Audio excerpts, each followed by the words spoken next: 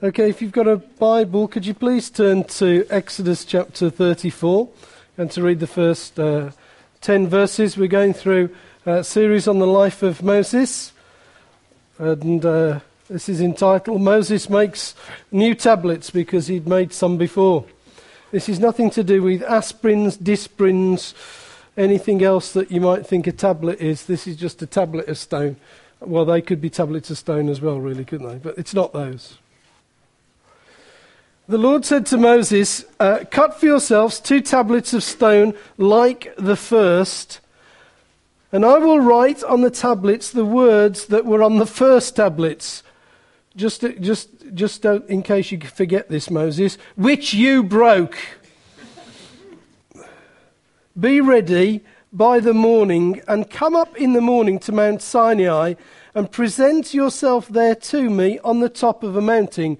No one shall come up with you, and let no one be seen throughout all the mountain.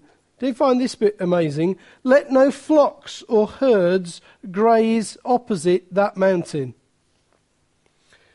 So Moses cut 2 tablets of stone like the first, and he rose early in the morning and went up on Mount Sinai, as the Lord had commanded him. And he took in his hand the 2 tablets of stone.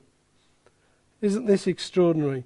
The Lord descended in the cloud and stood with him there, and proclaimed the name of the Lord.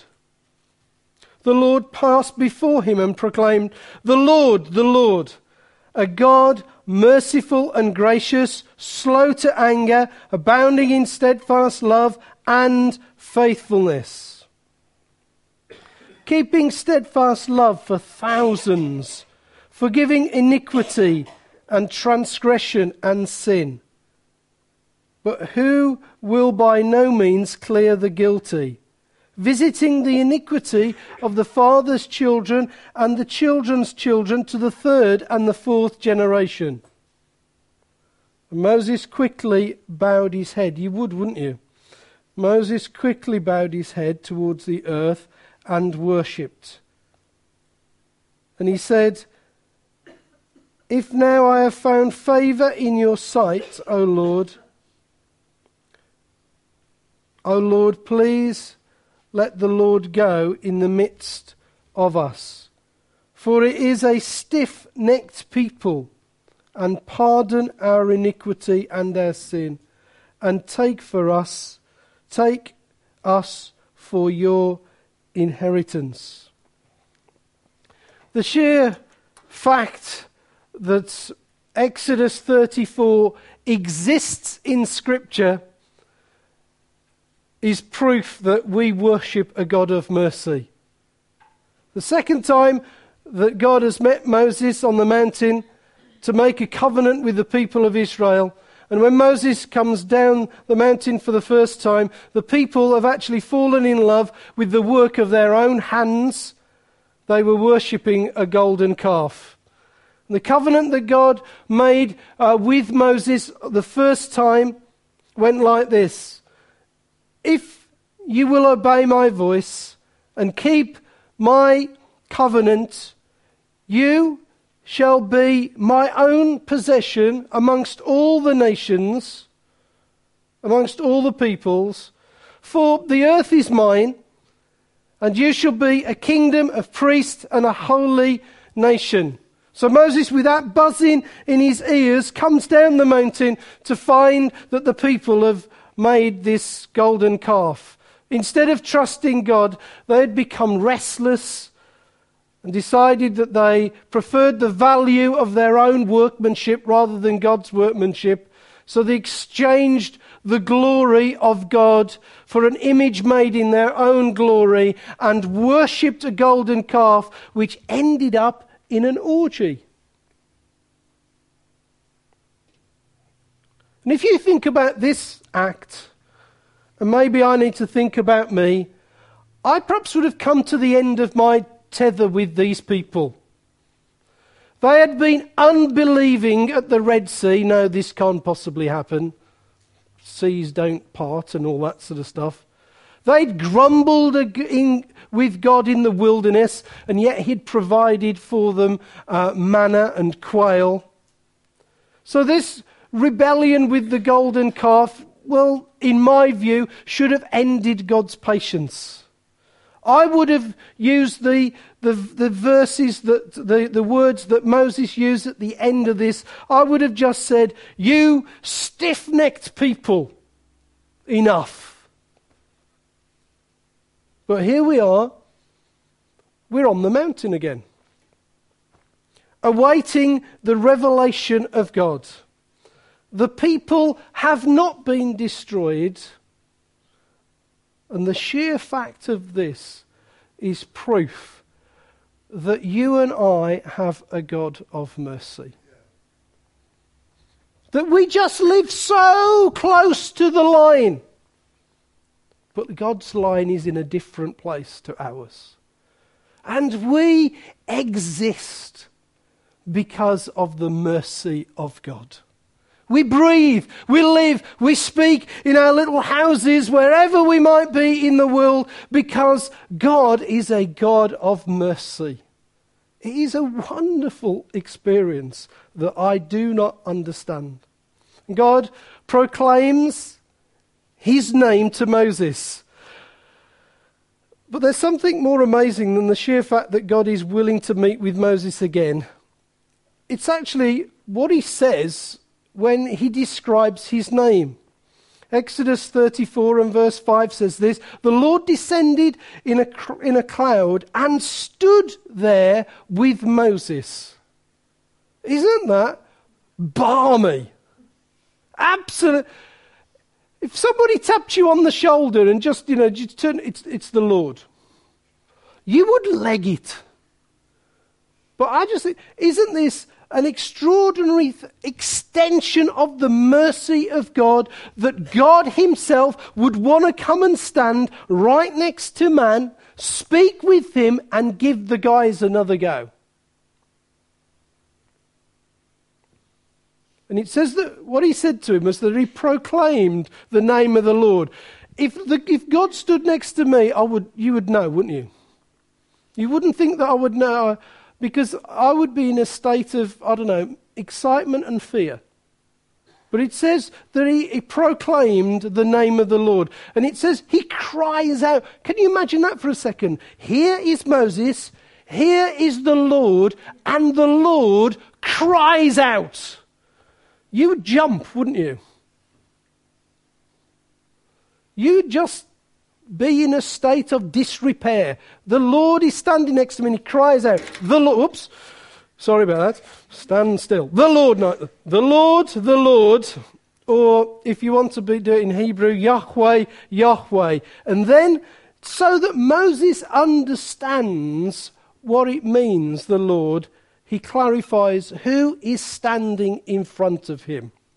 So he says, standing in front of you, Moses, or to the side, is a God of mercy, gracious, slow to anger, abounding in steadfast love and faithfulness, keeping steadfast love for thousands, forgiving iniquity and transgression and sin, but who will by no means clear the guilty, visiting the iniquity of the father of the children and the children's children to the third and fourth generation.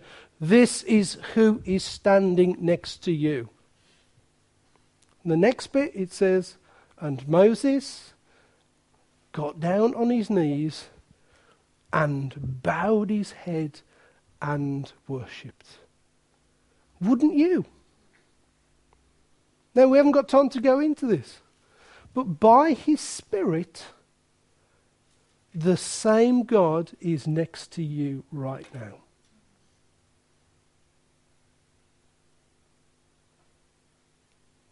We need to be as moved as Moses in the presence of God when we gather together. He's here. This God is before you, behind you, underneath you, around you. He is here.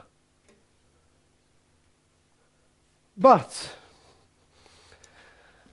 there are two problems with this description. And I've noticed that by sorting these out, not only, Steve, you thought that you got the most complicated one. I'm just going to say, Steve, I now think that I got the most complicated one. Because when I read this, Steve, I didn't realise that theologically speaking, there were problems in this passage. I just thought, this is a wonderful passage. I'd love to preach on the slow to anger and all that sort of stuff. And then I realised it is full of controversy. And I think, well, how much time do you give to the controversy and how much? So I'm going to try and clear up the controversy. And here it is. I want you to come with me. God is the Lord, Yahweh, the God who is, the God who's free, the God who's almighty, and the God who's merciful. But if you notice, we have to ask the question, who does God forgive and who doesn't he forgive? Why? Because if you look into that passage, it says that God forgives iniquity and transgression and sin, verse 7. And then the passage goes on to say, but who will by no means clear the guilty? What? So the problem is, how can he forgive the guilty and not yet clear the guilty? Or who are the guilty he forgives and who are the guilty that he refuses to forgive? And this is the problem that it caused me. And I just thought one day I'd like just an easy passage to preach on because I wouldn't have to do this. So what I did is that I found out that you can look up in passages to find out in the Bible if somebody else uses this passage. I didn't know you could do that. I've got books, you see. I don't have computer. I'm not IT, whatever you call it. So I put into my little computer and asked and I put this in, I put in slow to anger, and I've even found out that you don't have to put short words into Google. You can keep going. That was a revelation to me. So I thought, I'll copy and cut the whole passage out. So I copied and cut that passage out. I put it into Google, and I pressed the button, shatunk. And I found out that this passage was not used just in this passage here. That in the Old Testament, it is used time and time again. Revelation to the old pastor. So, and I found out that two people use this exact passage. So here we go. They are Joel, and the other one is David Simpkins? Jeremiah. Jonah.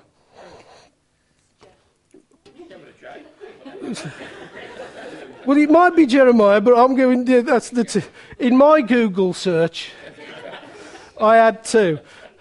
And if you want me to do Jeremiah, we just have to extend it for another half an hour. But I'm going to believe Dave Simpkins because he's older than me. But the two that I got in Google were this. So, in Joel 2, verses 12 to 13, it says that God is a rebellious people. And this is what Joel the prophet says. Joel... What? God says to the rebellious people, yes. Look, I've had enough problems with Google. Don't start on me now. Let's start again. Wipe that out of the passage, take a deep breath. In Joel 2, 12 to 13, God says to the rebellious people, breathe. Yet even now return to me with all your heart and with fasting, with weeping and with mourning, and rend your hearts and not your garments. Stop looking in Jeremiah, Dave Simpkins. And Joel goes, listen to me, and Joel goes on to encourage the people. Here he comes, ready? Return to the Lord your God, for he is gracious and merciful, slow to anger, abounding in steadfast love, and repents of evil. Okay. So Joel is quoting the Exodus 34 verse 6 passage. And what he's saying is encouraging the people that if they return to the Lord, he will turn away from the evil that he is about to bring on them. So the assumption is that the people whom the Lord will not forgive are the unrepentant people who will not return to God with all their heart. Therefore, forgiveness is for the unrepentant. Refusal of forgiveness is for the unrepentant. Okay, Joel. There was a mix-up. I know. I'll do the last passage again. Forgiveness is for... Look, I've not slept Do you want me to go into this? Why I haven't slept for 4 days? Okay. Right. Would you like this to go on iTunes? No. Then bear with me, else we go to the World Wide Web with this. Okay. Forgiveness is for the repentant. The refusal of forgiveness is for the unrepentant. Is that okay? Okay. Jonah. Jonah uses the same passage, quotes the same words. Are you still there in Jeremiah yet? Oh, good lad. Okay, Jonah uses the same passage. Jonah sees things in exactly the same way. You remember the story? He preaches to the Ninevites. They repent. God spares them. Jonah is angry with God for being so merciful. In Jonah 3:10 down to 4:2, it says that when God saw what they did, they turned away from their evil way. God relented from his anger and did not do what he was going to do. Now, this wound up Jonah, if you remember. He got angry, he prayed to the Lord, and he said to the Lord, "Oh Lord, is this not what I said that you would do?" And that's why I bogged off and wanted to flee, because I knew that in the end that you would be what? Absolutely right. He said, I knew that you would be a gracious God, merciful, slow to anger, abounding in steadfast love, relenting from disaster. Jonah quotes this passage to explain that God has turned away from wrath from sinful people who will repent. This is God's nature. It's his name. It's who he is. But notice that Jonah agrees with Joel that whether God forgives the Ninevites or not depends on whether or not the Ninevites repent themselves and turn from their evil ways. This is the controversy bit. We'll be over this in a minute and get to the good bit. Okay, let's summarize this. Then we can move on. And then we'll find there's another problem. Rat bags. Now, let's go back to the words from on Mount Sinai, Exodus 34, 6 and 7. On the one hand, the Lord says that he forgives iniquity, he forgives transgression, he forgives sin. But on the other end, he says that he will not clear the guilty. Yet all sinners are guilty. So which guilty ones will he forgive and which guilty ones will he not forgive? The answer of Joel and Jonah is that he will forgive the guilty who turn from their sin, who turn to God with their own heart. The guilty who spurn his offer of mercy, he will not clear. And that's the issue. If people are not Christians, if they turn to him, if they repent, they will receive mercy. So hopefully we've cleared up one controversy, okay? The repentant receive mercy. That's it. Why didn't you just say that, Nigel? Because I got lost in Google. All right, okay. Here's the second problem. The father's sins and the children's sins. Now, have you not heard this one before? I've heard this in all sorts of Pentecostal, charismatic things, that basically I am like I am because of my father. Yeah? How many times have we heard that? Actually, I'm nothing like my father. Actually, I'm more like my mother. My father was 6 foot something and skinny. My mother was small, and don't go into that, okay?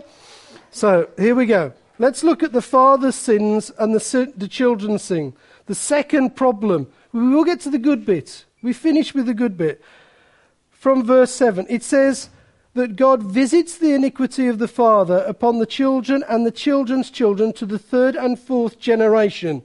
There it is.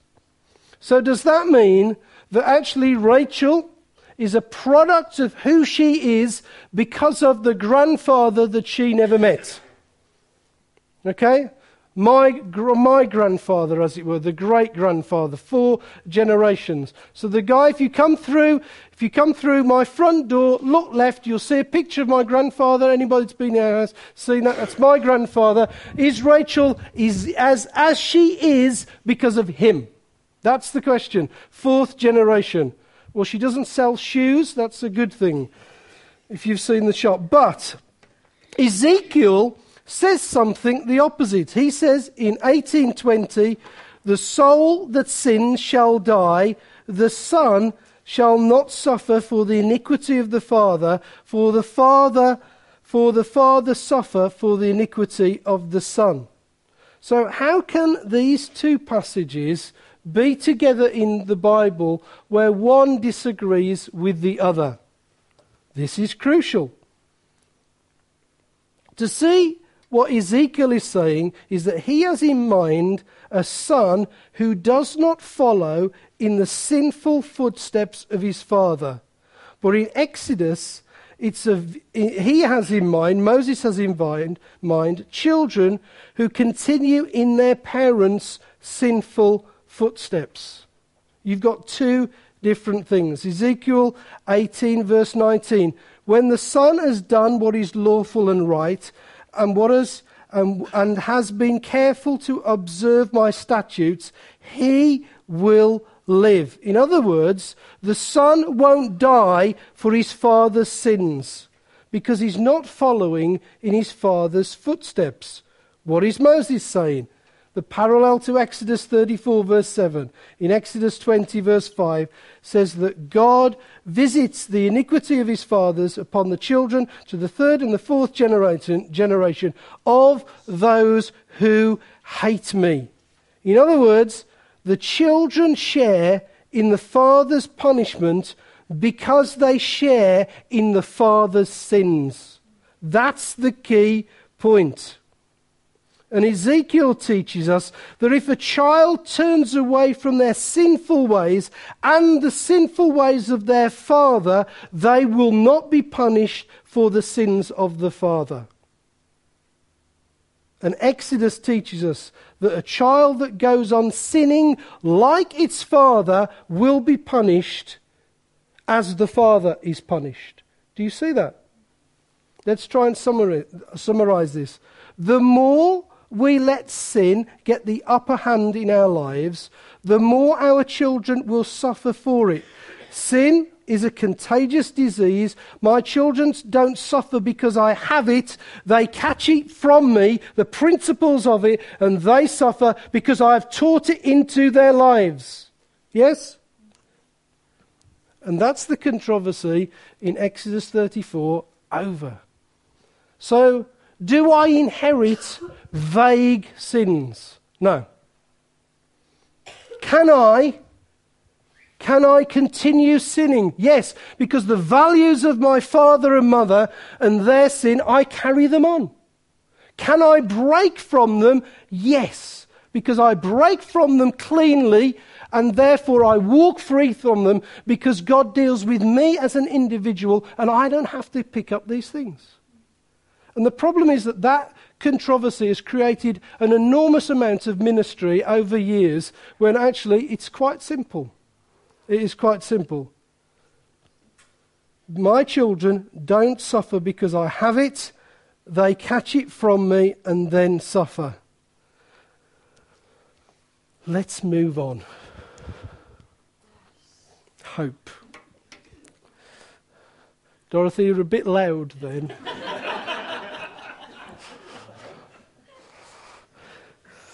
Let's put the problems behind us and hear the message of God's mercy. I want us to go back to verse 6. The Lord comes down, he proclaims his name, the Lord, a God gracious and slow to anger and all that sort of stuff. Now, let me just try and address something here. There are two kinds of people that will hear these words. The two kinds of people are actually hard to help and counsel. But generally, when you are saying these things, you can fall into one or the other category. One thinks this, that he's too far gone to be forgiven. The other one thinks forgiveness is dead easy, all I need to do is ask. The one thinks that he is utterly disqualified in regard to everything they do in the kingdom. The other thinks that they are wonderful and Reinhard Bonnke. The one thinks that God is unbendingly wrathful and they find it very difficult to serve him. The other thinks that God is their mate. The one is blind to the magnificence of God's mercy. The other one is blind to the magnitude of their own misery. And actually, I have faced people in both categories. And the challenge when preaching is, how do you speak to both of those categories? And I've found out the answer. Don't. So here it comes. When you get a varied group like you or I, and we're addressing them, there must be, because of Scripture, wrath and mercy, threat and promise, warning and comfort. There must be encouragement and conviction from the Holy Spirit. But actually, what I want to do this morning is ignore one lot of people. So if you fall into the God's my mate bit, and I'm wonderful, and that sort of stuff, just switch off for a little bit. What I want to do is talk to the people who know that they think that they've gone too far to be forgiven. They think they're disqualified. They think that God is unbendingly wrathful. They seem to be blind to the magnificence of God's mercy. Their demeanour is one of being downcast. They feel they are the humble of the humbleness. They feel often broken, often hopeless, the discouraged, the ones that feel that they are beyond the reach of God's forgiveness and mercy, and therefore beyond what he can do for you. I want to talk to you briefly. And I'd like to do that by looking at the way that God describes his nature. And I want to make it clear how God is describing his nature first. If I wanted to make clear to Rachel that I intended to be her father and take care of her and treat her with mercy, even though that she was not listening to me, I would firstly still try. And then what I would do is I would try in different ways. Why? Because she is my daughter and I am her father. And because she is my daughter and I am her father, I have to keep trying every way that I can to see that mercy will get through. So I'll just keep trying. And what we read here, firstly, is that we read a father speaking to their children. We're listening to a father.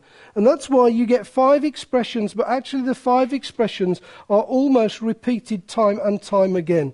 They're repeated because this is a father trying to convince his children that he wants to extend mercy to them. And they are not hearing him. So you'll see that a God of mercy, a merciful God and gracious, a God who's slow to anger, a God who is abounding in steadfast love and faithfulness, a God who keeps steadfast love for thousands, a God forgives iniquity and transgression and sin. They're related because God is wanting to approach us as Father. And that's the first lesson to those people. That is the way that God approaches you. God approaches you as a father, doing his best to describe mercy to you in as many ways that he can, so that you would catch it. That's it. So, let's look at these. And we do this very quick. Abounding in steadfast love and faithfulness. God abounds in steadfast love and faithfulness. 2 images come to my mind. One because it's been told to me by my brother. The other one is because it says so in a commentary. The word abounding is described as an inexhaustible spring of water that bubbles up love and faithfulness. It's a lovely image, isn't it? A spring. Bubbles up every time. Love. Abounding love. Bubbling up. We can keep going, drink again. Love. Drink again, faithfulness. Come back, love, faithfulness. That's the one image. The other image that just came is that my brother is big on cruises. And this is not a cruise thing for you, Steve, or for you, David, but it's just that my brother's big on cruises. And he tells me that he has been to the famous cruise destinations of Herculaneum and Pompeii. Apparently you all go there if you go on cruises. That's what it tells me. Now, from what I understand, I want us to catch that the Herculaneum and Pompeii are the way that they are because of a volcano. Yes, that is the way that they are. But I want you to imagine the heart of God is like that volcano. But I want to first of all put you in Herculaneum and Pompeii. That what happened is this volcano erupted, that dust and ash settled, and people in mid-flow of whatever they were doing were covered in it, and there they died. Whatever they were doing. And apparently you can see this. You can see the dog, apparently, and the people serving, and they're uncovering it more and more. Now, the word abounding is like saying this. It's like saying a volcano that erupts and doesn't stop erupting. That'd be a nightmare if you're living back in Pompeii, wouldn't it, or Herculaneum? But that's what God is trying to catch hold of us when he's describing this volcano that just keeps coming out. Except that what it does is instead of shedding dust all over us, it sheds love and faithfulness, and we live.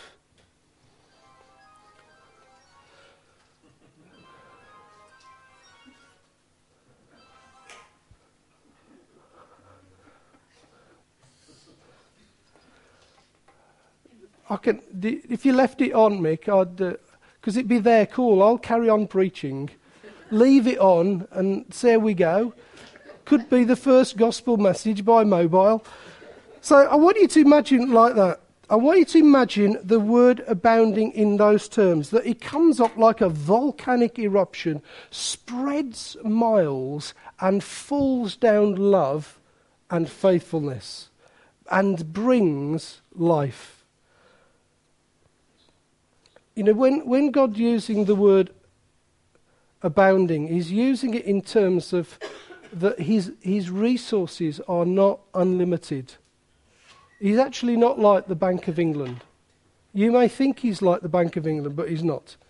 You know, whenever there's a need, the problem with the Bank of England, if we'd have come to it, they could have just printed some more money. Shifted it all out, we could have had some more money. The difference between God is that this resource, the depth of this volcano, is an infinite treasury that keeps on erupting. The UK government, if it keeps printing money, are just in dream world. We are in the reality world of our God. That this volcano is erupting and erupting and erupting, and all we need to do is receive this love and faithfulness again and again and again. How do I know that that should come your way? Because earlier that we said that the Lord is Yahweh, the God who is, the God who is free, the God who's almighty, the God who is merciful. It's just simply this. He's the only one who has the ability, the resource, the capacity to be able to deliver that to you. Spilling out love and faithfulness towards you. It's yours. It is yours. When you came into his family, he stood you underneath his volcano and he just erupted. And you can stand there and not be like Herculaneum and run. You can stand there and think, I'm in the kingdom of God, where a love and faithfulness is a never-ending experience for me. I am loved. He is faithful.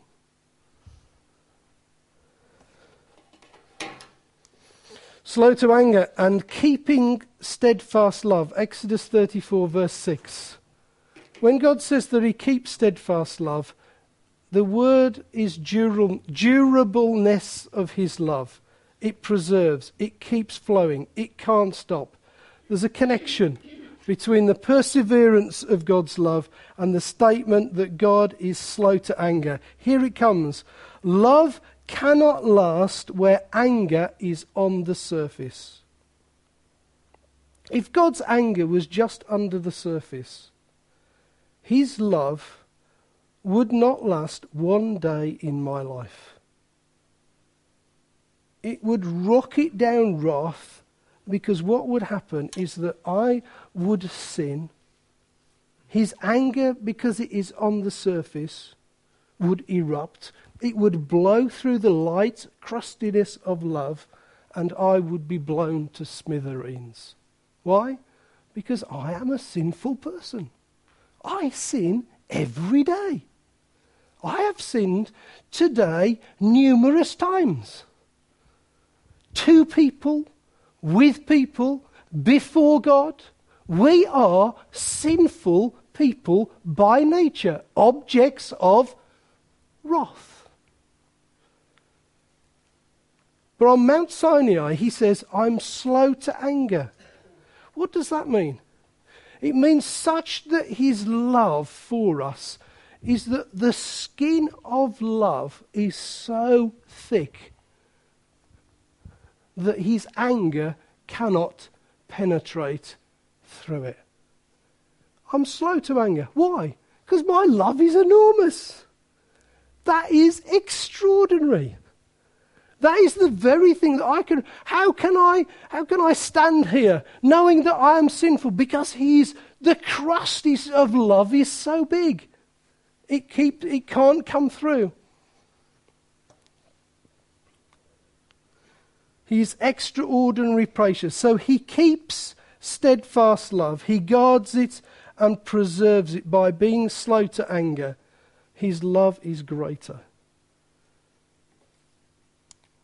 Merciful and forgiving.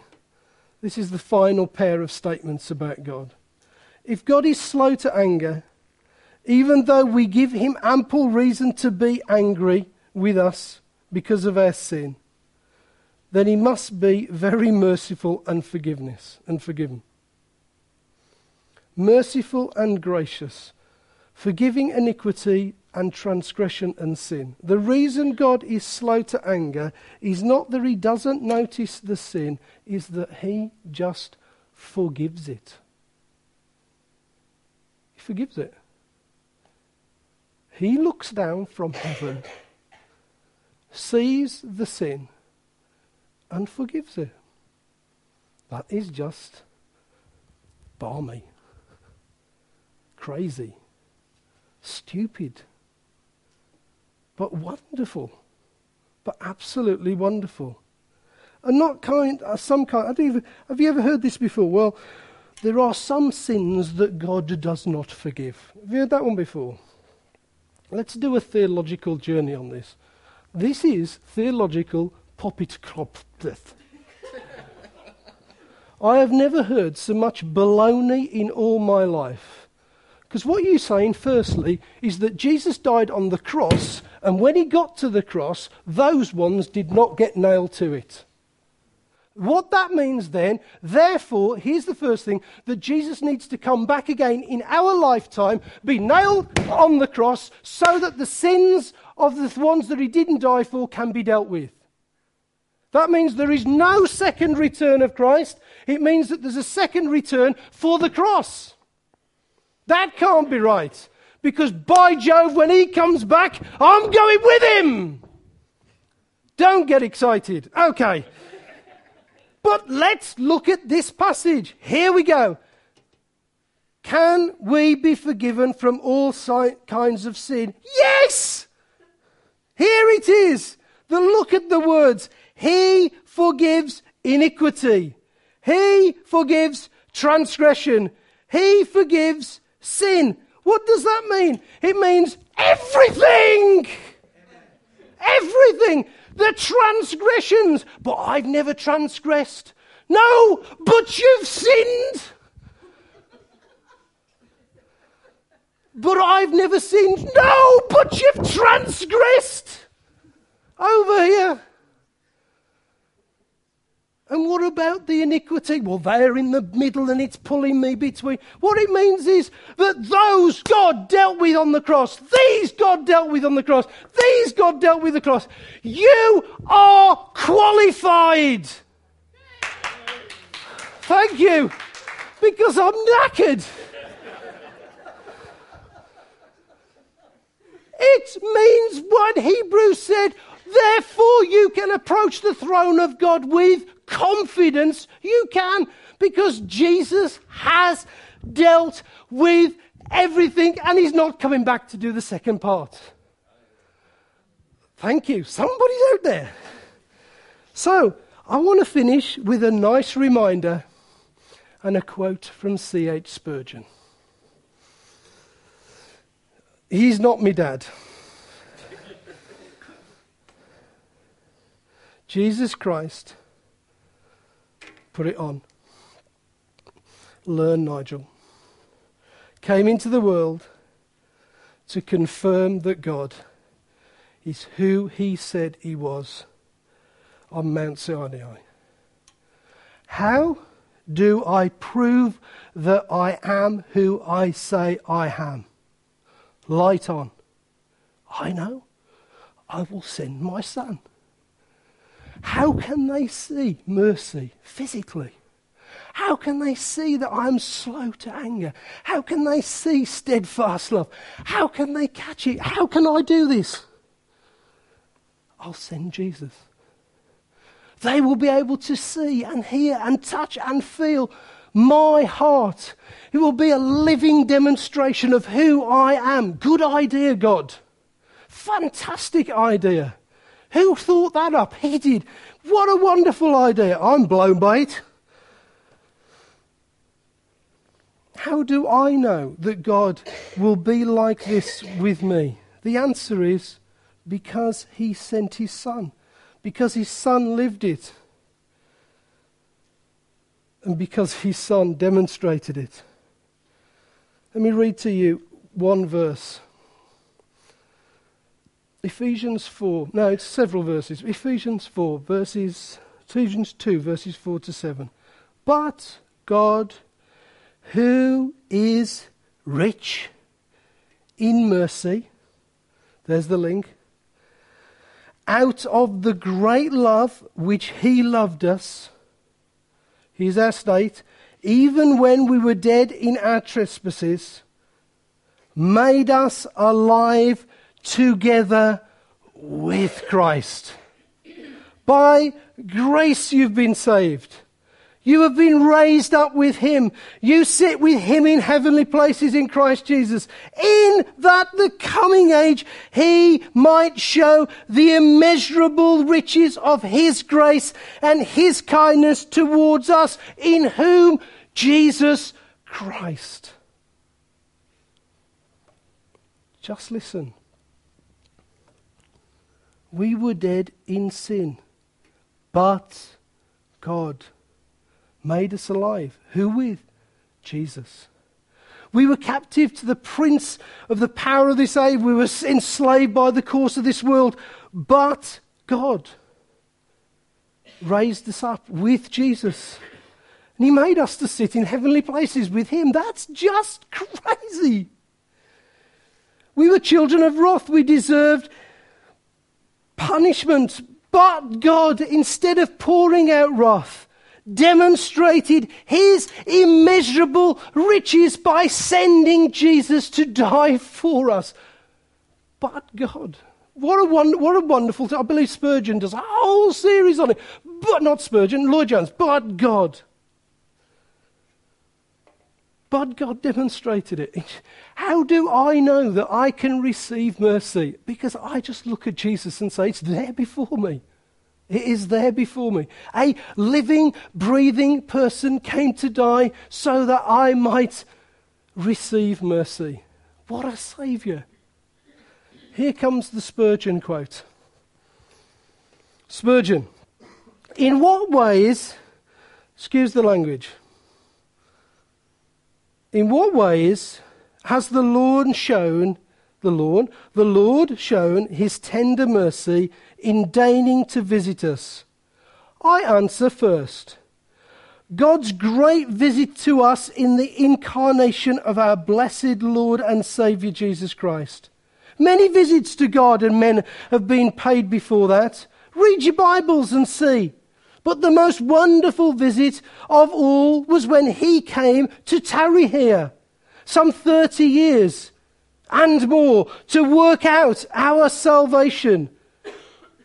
What but tender mercy, hearty mercy, intense mercy could bring the great God to visit us so closely that he actually assumed our nature?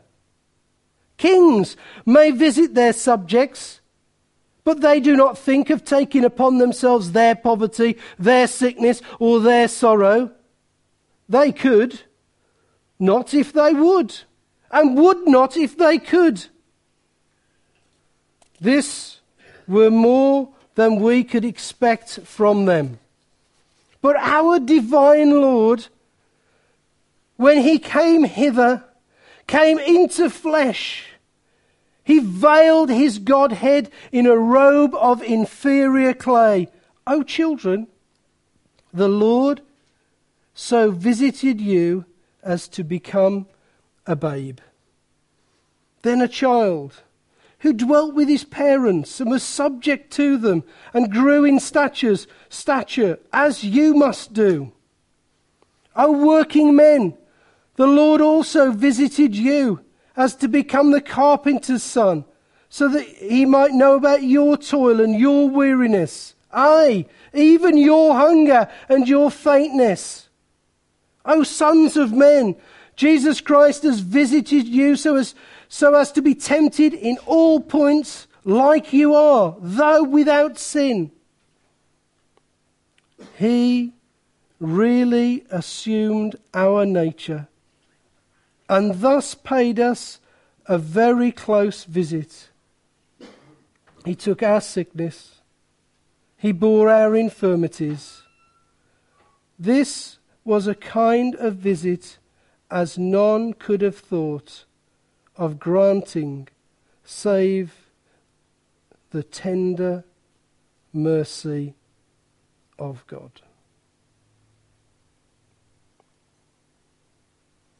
Jesus, the demonstration of the tender mercy of God. Don't you think,